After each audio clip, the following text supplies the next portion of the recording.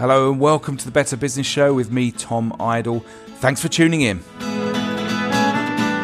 Coming up this week. It's funny, we are generally scientists or project managers, not with a background in what is essentially the fashion industry. It felt like quite a big leap to make this, to see what we could do. Yes, we're in the company of Rob Webbon this week, a man who has combined his passion for cycling and sustainability to kickstart a sportswear revolution. Stay tuned.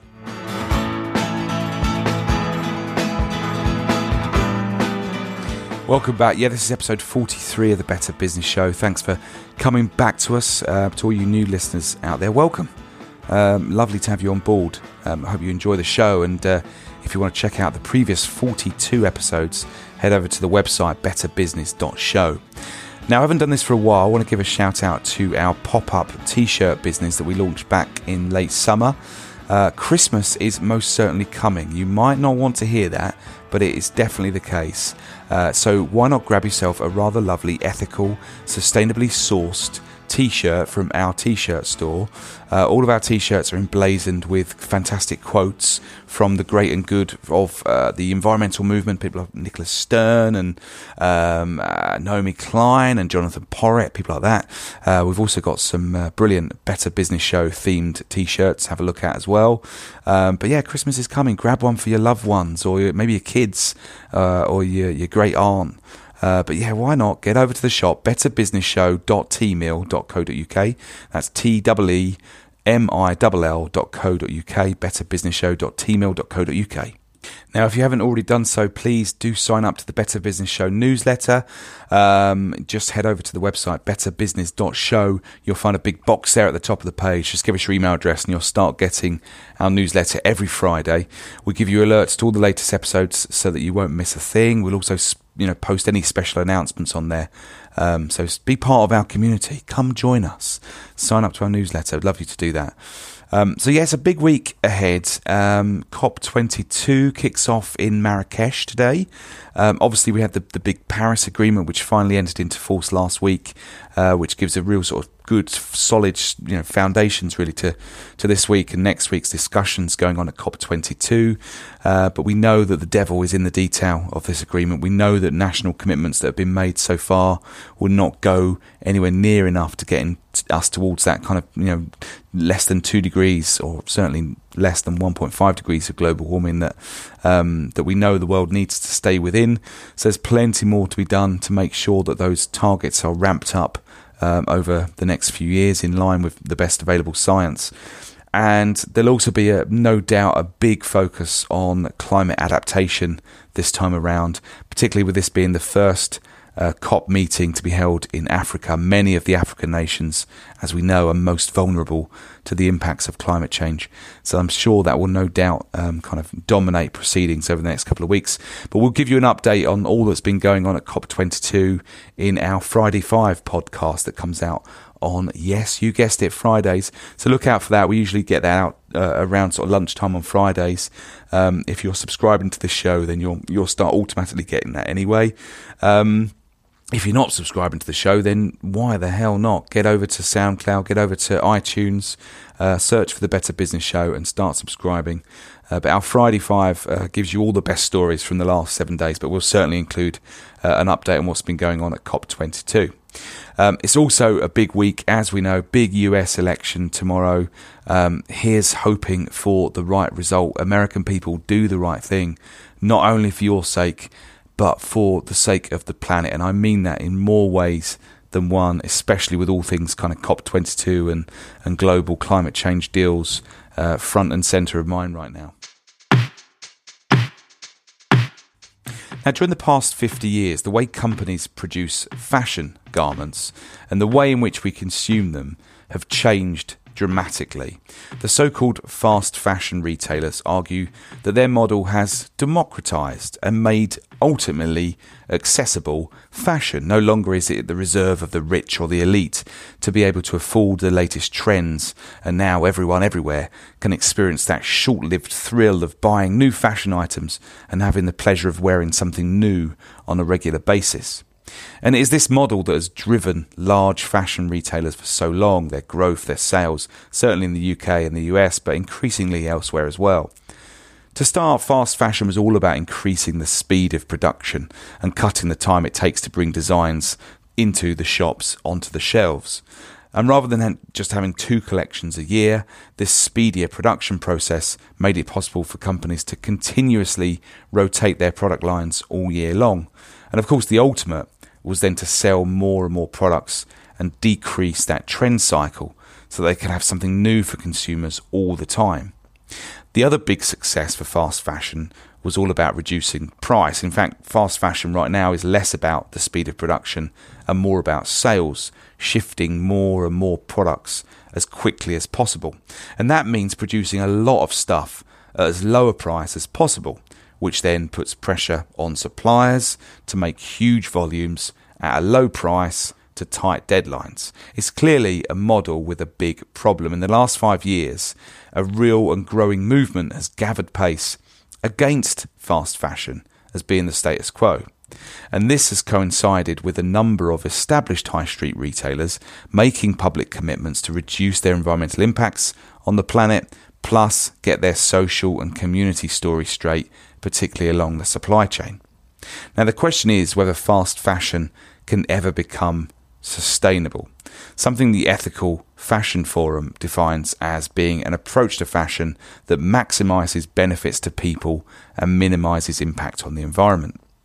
Now, if the high street brands are able to use their weight and influence and put as much effort into dealing with things like water use in agriculture, human rights abuse, poor factory conditions, pollution, put as much effort into all that as they have into developing fast and efficient production processes, then there is real hope.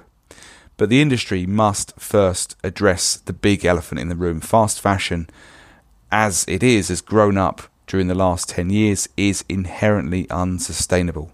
The commercial drivers of the businesses that work within the current system are in conflict with reducing environmental impact and looking after workers and farmers further down the supply chain. Something has got to give. And a wealth of great new businesses have sprung up in the last decade, which is great news, to really, I guess, hold a mirror up to fast fashion, to make it realise what a mess it has created and continues to create. And we're going to meet one of those businesses this week. Grn Sportswear operates in a rather niche market, producing cycling gear for corporate and team events and clubs. But it's a great example of a company keen to rip up the rulebook when it comes to fashion and apparel wear. And there's loads of great takeaways from the founder and CEO of Grn Sportswear, Rob Webbon, this time, from the materials used in the products to the local manufacturing to the ethics behind Rob's model that sportswear is to be loved, kept and cared for rather than thrown away, something the sector he is operating in has been notoriously quite bad at. Anyway, here's our chat. Rob, thanks for being a part of the show. Let's go back. Of course, you know, you're the founder and CEO of Grn Sportswear, and we'll get there. We're going to explore what that business is all about in due course. But I want to start right at the start, you know, the start of your career. Take us right back to the start. What were you doing and what have you been doing over the last few years? Yeah, so my background is actually in sustainability, really. I took a degree in environmental geoscience at University of Bristol and kind of really had a focus there on sustainability issues and it's the kind of the marketplace I wanted to work in. I went into consultancy, started working on renewable energy, mostly low carbon energy, and kind of with a I suppose a view over the wider sustainability issues as well. So I have been doing that for a decade or so, either in consultancy or local government. Right. And then actually kind of decided to combine my professional background with my passion, which is triathlon and cycling. And I was always very aware that all the gear that I was competing in was probably less than optimal, I suppose, in terms of the way the fabrics are produced and potentially, you know, how the people who were making it, how they were treated and those kind of things. So Right. Yeah, just it was a combination of passion and professional background. I was going to ask you about how the sort of the business started, whether it was a passion for cycling or sustainability, but it sounds like it's both. So you're not just a hobbyist cyclist; you're a proper sort of triathlete, are you? Yeah, I suppose I'm a decent amateur. I've never kind of competed at an elite level, but I've done a lot of races, tend to be kind of endurance races, kind of longer distance triathlons and ultra marathons and kind of long bike rides, those kind of things. Right. Okay.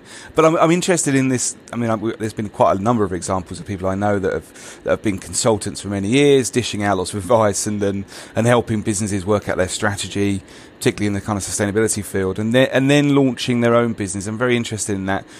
What was your thinking then? That this was just something that you had a burning desire to do, or what sort of triggered the kind of I've got to start a business?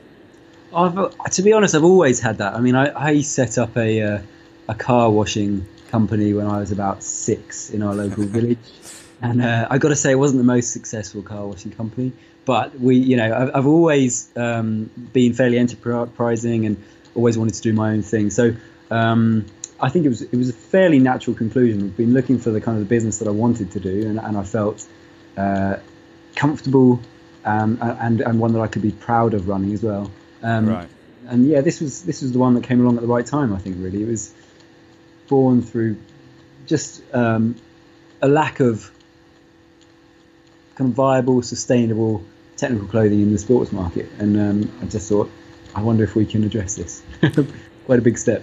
Yeah. So tell us about the business then. Tell us what the business is, Grn Sportswear. What is it you do, and what's the products that you're selling?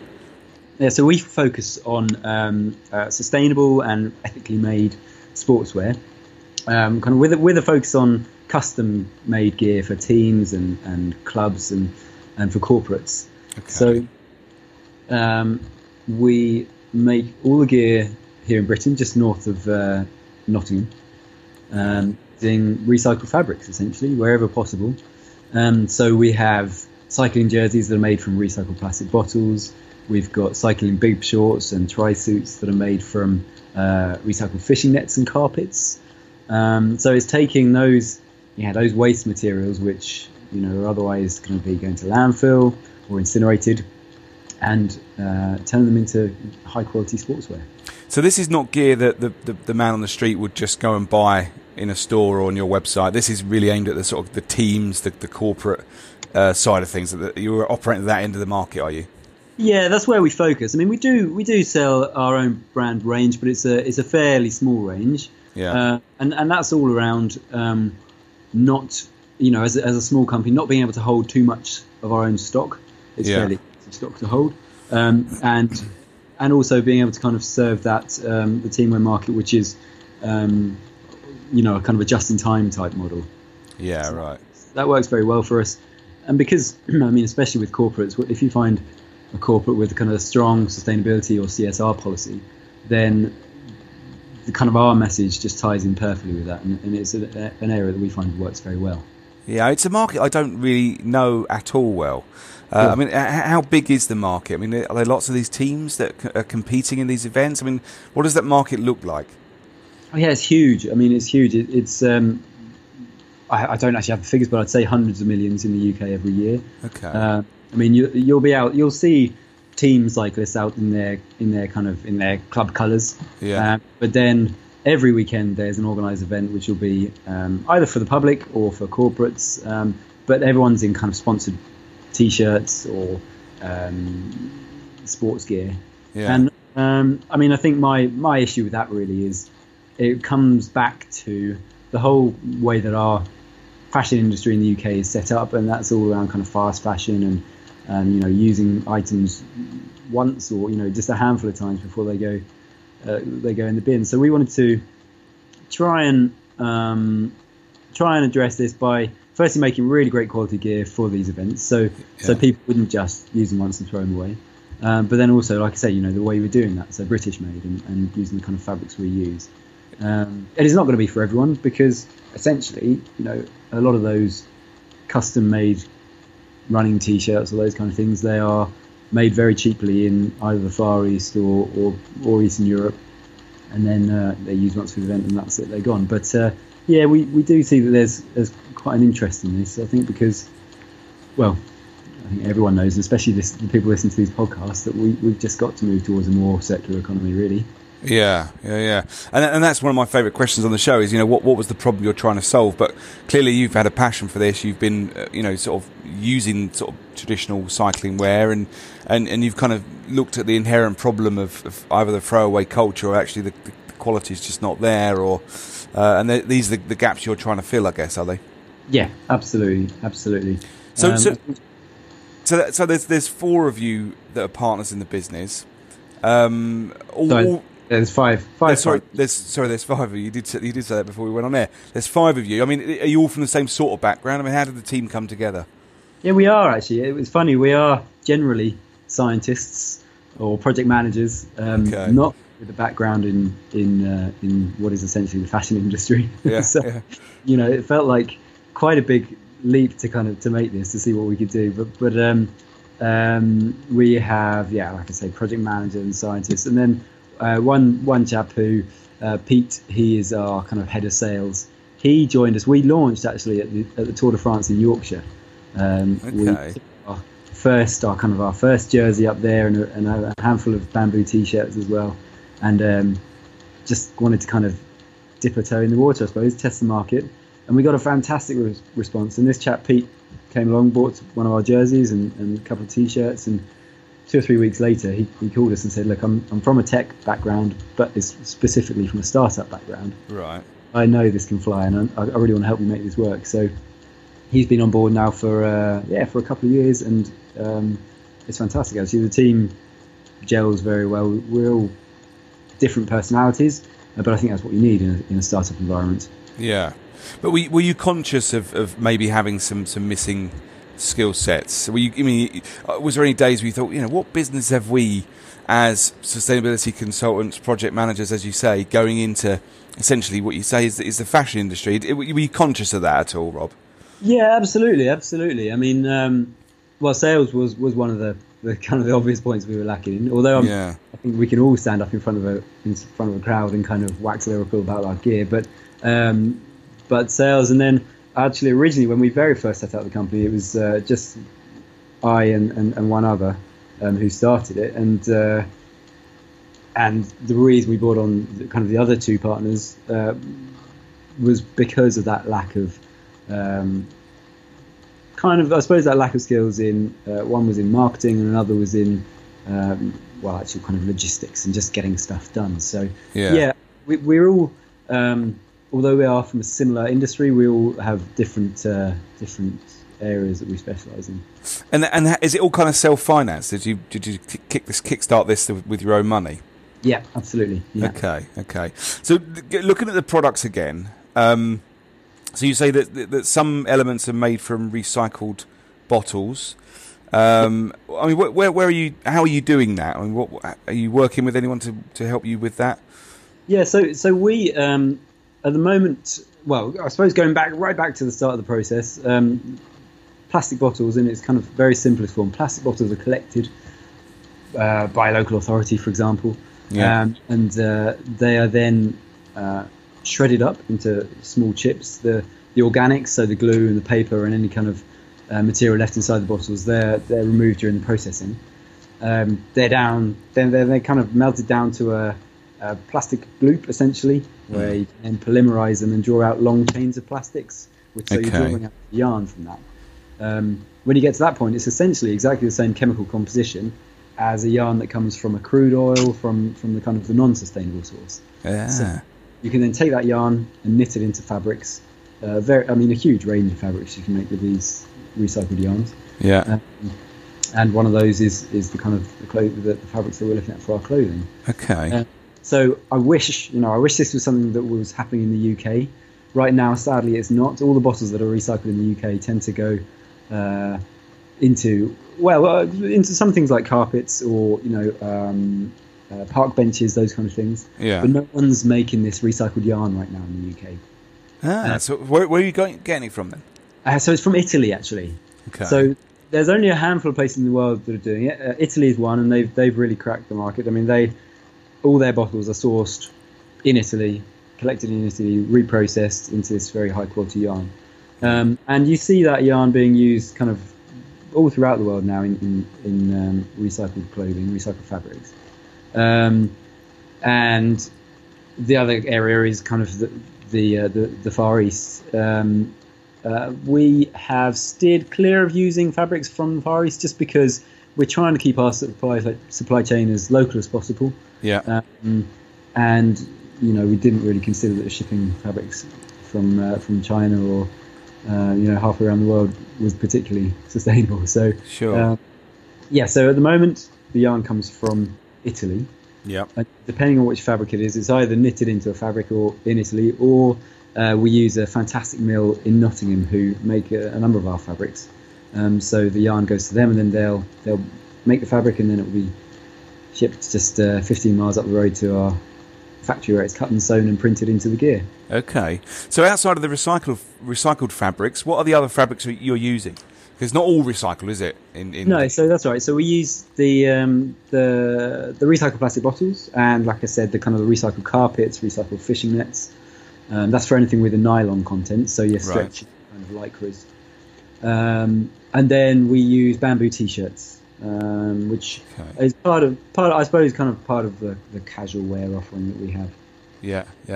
And does that nylon, that stretchy material that you use for cycling, does it feel any different to traditional stuff, the ones you're making? No, it feels exactly the same, and I think that's what people are always really surprised about, because if you especially if you talk about recycled plastic bottles, there's immediately this image of scratchy and but actually they're fantastic fabrics. They perform really well, but they're the feel, the handle that you get from them is identical really to a non-sustainable fabric. That's why it works. At the end of the day, we're in a market where kind of performance is key, and we have to be making clothing that's going to perform well. Otherwise, regardless of the message behind it, people just won't.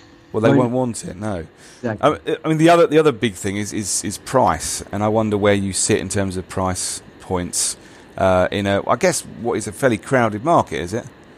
Yeah, it is a competitive market. It's quite crowded. I mean, to be brutally honest, our gear is not the cheapest out there. Yeah. Like I said, it's kind of there's a premium through British manufacturing, and there's also, sadly, there's a premium on our fabrics as well. I mean, a lot of people say to us, but it's recycled, surely it's cheaper, right? But sadly, that the kind of all the work that goes into collecting and processing these materials actually makes the fabrics more expensive as well. So we are we're a bit more expensive than the kind of the cheapest on the market, and we're obviously trying every way we can to kind of reduce that to come down to that price, or closer to that price point. But we also look at how we can add value to our clients. So as well as obviously providing the gear, we're kind of looking at how we tell the story on behalf of them through social media, and also kind of shout about what they're doing. So Okay. And so the price of the recycled fabric, are we seeing any shift on that? Have you noticed that coming down at all? Is it likely to come down? No, not at the moment. I mean, especially right now because the yarn comes from Italy. That's causing some increases in price right now as the pound drops in strength. So I think in the short term we'll probably see the reverse, and these fabrics might get a little bit more expensive, which is something we'll just have to suck up ourselves, I think. But hopefully in the long term, as this becomes more mainstream, and this is. It's great that we've got a niche and kind of a market-leading position doing something that essentially no other teamwear companies in the UK are doing. Yeah. But from a professional point of view, I want this to become mainstream. I want all the companies, all the big guys, to be offering at least a sustainable range, if not a fully sustainable range. And I think that will happen as demand increases, as supply increases, and the prices start to drop in the fabrics. Yeah.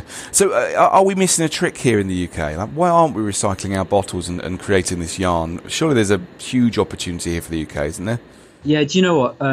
There really is, and we're missing a huge trick, I think. So I've been talking to a consultancy, John from a consultancy called EMV23. Right. They're all about environmental communications, But John's got a good background in kind of in recycling, and he's very keen that we should be pushing hard to be doing this in the UK. So it's kind of something we talk about regularly, and I think from a green point of view, we have to focus on what we're doing and kind of making the gear, but there's a big opportunity for someone to step in and to take these, well, essentially it's more than half a billion plastic bottles every year that aren't currently recycled in the UK, which be turned into some fantastic fabrics. Yeah, exactly. And it would then support your story, your kind of, made in Great Britain story. I wonder about that. And we've had lots of, companies on the show before who have sort of really played into that. Actually, there's a couple of American companies we spoke to quite early on when we launched the podcast who really went big on that sort of story. And it is a big story particularly in the US. But I wonder why it's so important to you to tell that story about this sort of local manufacturing, particularly when you're sourcing from elsewhere. Why have you decided to sort of go big on that story? Well, it's around keeping those supply chains short. It's around supporting the UK economy. Genuinely believe that keeping production as local as possible is very good for the economy, very good for people in the UK. It's keeping the spend local as well. And yes, we are sourcing fabrics from Europe at times, but that's simply because they're not available in the UK. And wherever we can, then we'll make it. The ideal for me would be to be able to see where the plastic bottles have been collected in the UK. Here's the reprocessing plant that goes to the fabric manufacturer, and then it comes to us. And a fully UK-made supply chain. Yeah. And I think we'll get there at some point in the future, but. We're not there just yet, sadly. Yeah. So when you sort of look ahead, maybe a year or 2 years or whatever, how far you look ahead, I'm not too sure what sort of person you are, Rob. But what one thing do you think? Wow, that's going to cause us a bit of a headache. What are the things that are really sort of making it hard to run this business right now? Well, the price, the strength of the pound is definitely a bit of a headache. Mm-hmm. What's making it hard to run? Well, if I'm brutally honest, what's making it hard is we've been all working on this part-time until now. So I'm just at the point now where I'm full-time on the company. And that has been, I've got a young family, I've got an 8-month-old daughter and a 4-day-a-week job, so almost full-time as well. So it's kind of been juggling, keeping a lot of plates spinning, and it's made things exciting and interesting, but it's getting to the point now where, it needs that full-time energy and commitment into the company to really make it fly, and that's where we are now. Yeah, it's amazing what you can get done when you've got a passion for something, isn't it? It's even with an 8-month-old at home. Wow, it's incredible. So, what's the immediate plan for the next sort of 6 months to a year then, Rob, for the business? So the immediate plan is we have developed over the last 3 or 4 months. We've developed kind of a greatly increased range of clothing. So just right now, it's just about product testing. We've got a number of ambassadors who we kind of work with quite closely who we're going to be testing our various different garments. So that's now kind of swimming costumes, swimming shorts for men, running vests, running t-shirts, and we're looking at skin suits. So that when you see the athletes in the velodrome at the Olympics, they're all in skin suits. So we're looking at those kind of garments. So we're kind of increasing the range, and a big part of that is the product testing, making sure we're happy with the fit and the way it performs, and then launching that early next year. And then because I'm going full time on the business, it's all about identifying all the events that I can be at next year, that we as a team can be at. Kind of telling the story and obviously selling the gear and finding teamwear leads and those kind of things. So it's it's all about working hard on identifying those kind of events that we should be going to with our greatly increased range, and then hitting that hard next year. Yeah.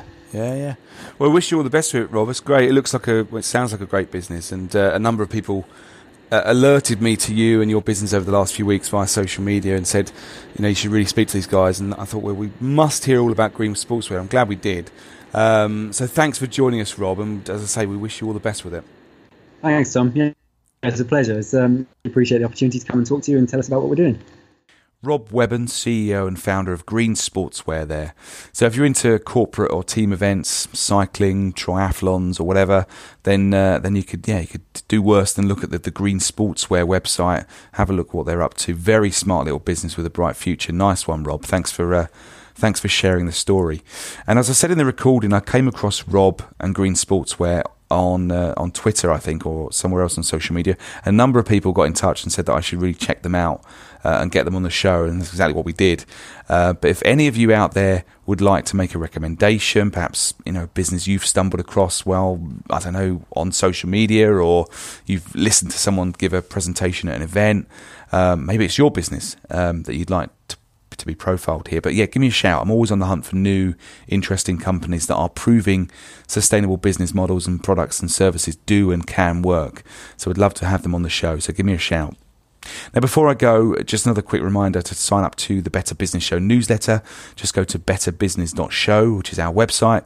You'll find a box at the top of the page there. Give us your email address and you'll start getting our email. And of course, you can find us in all the usual places, not least iTunes, SoundCloud, but also TuneIn, Stitcher and Deezer if they're your preferred apps. We're available everywhere. Anyway, that's it for another week. We'll be back again for our Friday 5 show on Friday lunchtime, so look out for that. But until next time, goodbye.